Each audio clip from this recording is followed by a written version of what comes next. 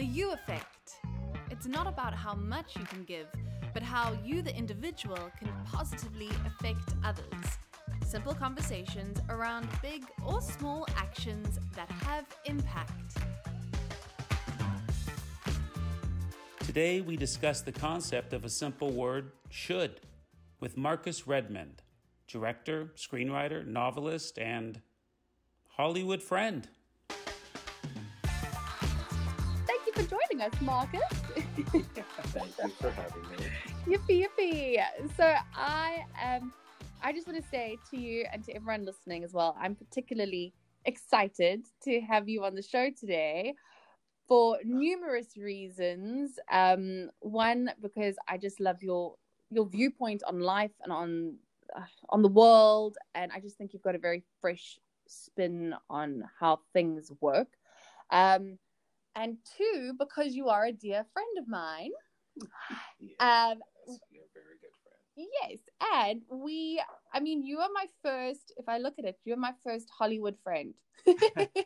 Oh, wow, really? Yes. I don't know if Hollywood friend is a positive. Well, that's the thing. People listening to this who've been in Hollywood or who are maybe from LA might go, huh? Hollywood friend? Can you say those two words together? But and I look at it and I go, you are a friend in my life who I consider myself to be close to. I hope you consider me close to you. Of course I do. Rosanna? Yeah. Is that, What's your name again? So Rosanna Marvin, Henson, right? Marvin, Isn't that don't worry, Marvin. No, it's good. I mean, it's a community. So there's misconception and there's perception, right? Mm-hmm. So there are all these things that people believe about a place that's called Hollywood without knowing anything about it. Yeah. Right? So people in your hometown telling you, yeah, good luck, this is what it's like out there, but they've never left their living room. So that's all misconception. Yeah. And then you have people in it who have perspective. And then that becomes a matter of choice. And so having to decide whether or not everything is good or bad creates the perception. Because the truth is, it's just, all of it just is. Right? Yeah. Like the sun rises and sets every day, right? Now, there are people that get up and are like, oh my God, I love a great sunrise and it's beautiful and it's great. And other people are like, oh, I can't stand it. But the sunrise and the sunset itself doesn't change. Yeah. Yeah. So everything is what we put on it. I think you hit on something interesting, how oftentimes we can put our own perceptions, especially now, what we think or what we believe it should be, instead of just living in the moment of what it is. Mm-hmm. So yeah, that's curious. I mean, I've had some negative Hollywood friendships that I realized, they were just Hollywood friendships. But those friendships, they were more like Hollywood ships. They just kind of passed by. Exactly. And they were only friends for a period. But Right. But then I think it's great what you said. I think it's what I take from that and what I make out of that, and then my perception of it, of how I accept it or don't accept it.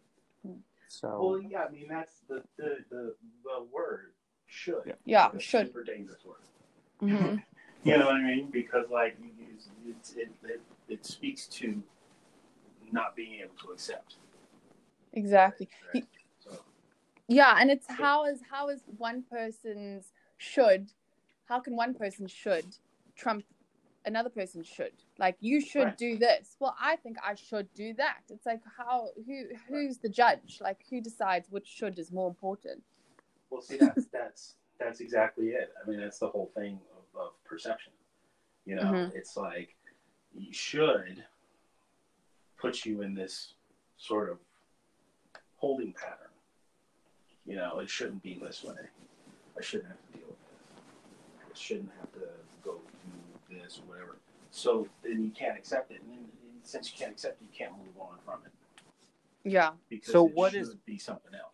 What is a major should that's been put on you that you, as a personal experience of going, that's not what the should be? Oh, I've been putting shoulds on myself my whole life. I mean, like, it's just about everything. And that's why it's such a dangerous thing. I don't think, you don't get shoulds put on you. You put shoulds on things that are presented to you. Interesting. You know what I'm saying? Like, that's so you're true. in a situation and it's like, oh, I shouldn't have to deal with this. Well, you decided you shouldn't have to deal with it. Yeah. But it's still sitting there. It's not going to go away. You know? No, if you're talking about all of these things you don't want, right? Like, I don't want this, and shouldn't have to put up with that, and I don't want. So you're talking about all of these things that you don't want. Yeah. And nobody's talking about anything that they actually do want. Yeah. Right? It takes the same amount of effort to say, I want to live in this beautiful place. Yeah. As it does to say, I'm tired of living in this crappy place. Yeah. Right? One of them makes you feel better than the other. Kind of saying the same thing, but one of them kind of puts you in a more positive space. Yeah. And one of them kind of leaves you in a negative space. And it's so true, right? It's interesting. It really goes, this is deep. It goes into circumstances don't determine who you are. Right. Your shoulds often do, but you shouldn't let that happen. Yeah. That's exactly right. But, you get to the point where it becomes about what opens and closes the mind, right? Yeah. So, like, if you're living in should, your mind's closed. Because it's almost like the door's closed. It's like, it shouldn't be like this, but it is. But it shouldn't be, but it is. But it shouldn't be, but it is. So there's no, you know what I mean? Like, you're just banging up against a wall because there's nothing else there. Yeah. But, you know what I mean? It's like, that's when I was telling you guys about the novel. Yeah. It's so interesting because as you're speaking, I'm kind of going, for me, what are two things that really bog me down in life? And I always go being in limbo, that feeling of like, and what is limbo? Limbo is living in should. It's should I go this way or should I go that way? Or letting go of that should, as you just said, immediately, boom, get you out of limbo. You went, okay, change of plan. I'm going from the screenplay, don't know when that's going to happen again. So let's go. Novel, done. That's in my control, something I can do. And the other one is anxiety. That's also a thing that kind of gets me down, where I go, oh, I shouldn't have done that, or what might happen in the future, and should I do this to predict the outcome of the situation? And those are two things that get me down. But I mean, I love what you said right now, because you kind of summed up everything in one word, which is don't live in the should.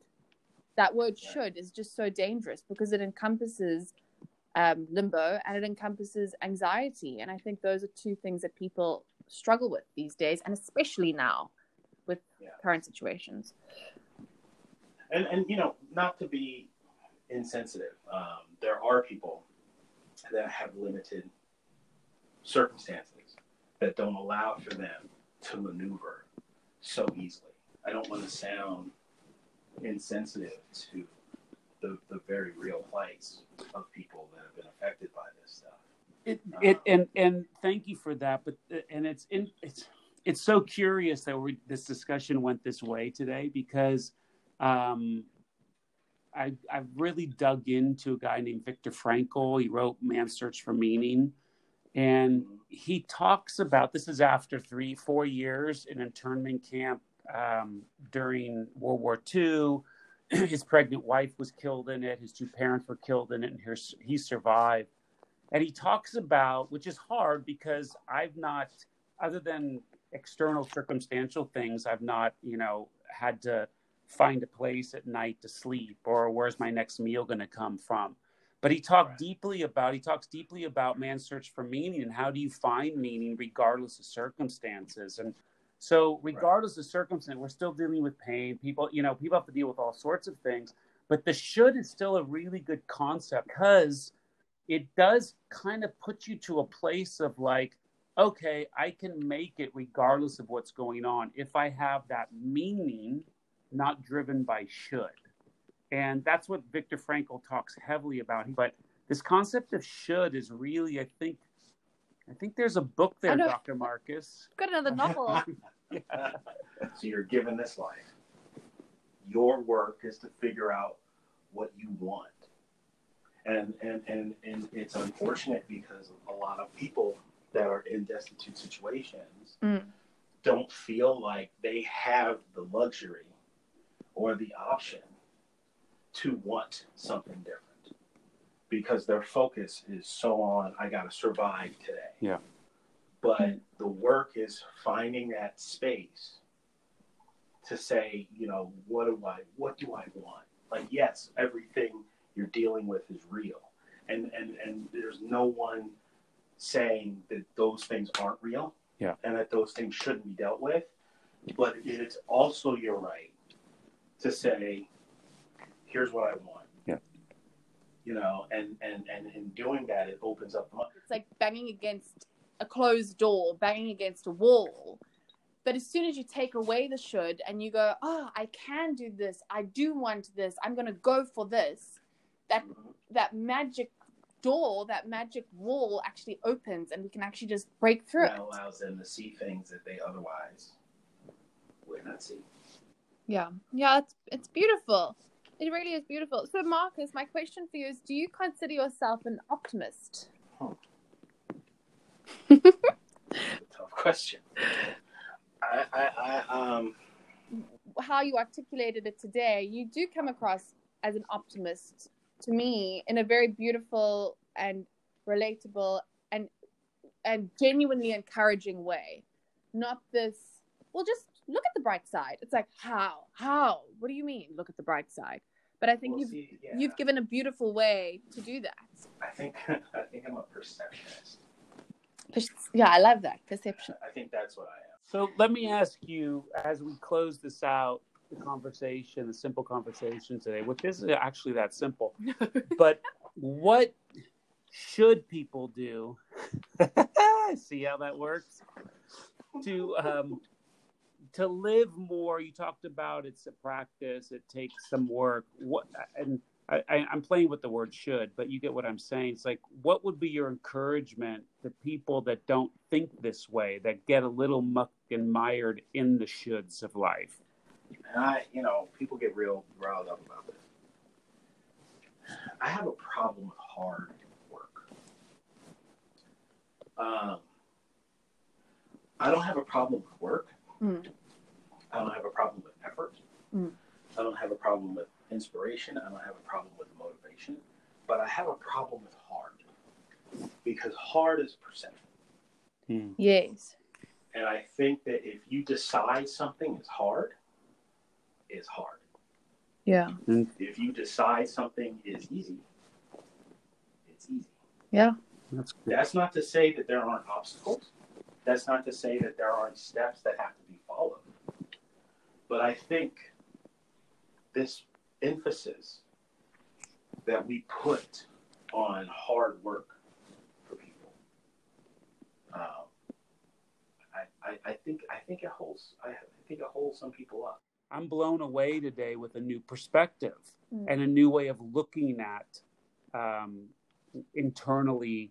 You call it a should today. Like I never thought of it in those terms. And had I not taken, or you been open and generous to take the time to just have a conversation, my mind wouldn't have been blown.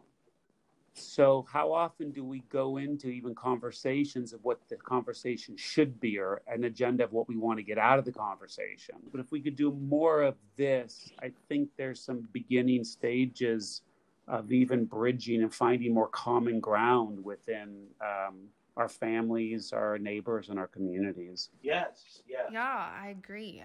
Oh, it's been so great having you on the show, Marcus. Thank you so much for taking time to chat to us. I obviously love chatting to you because you're a dear friend of mine. And yeah, thank you for just sharing your insights with us. All right. Bye, guys. Bye. So, Nick, you mentioned a book, Man's Search for Meaning, and we will make sure to post that on the website, theueffect.co.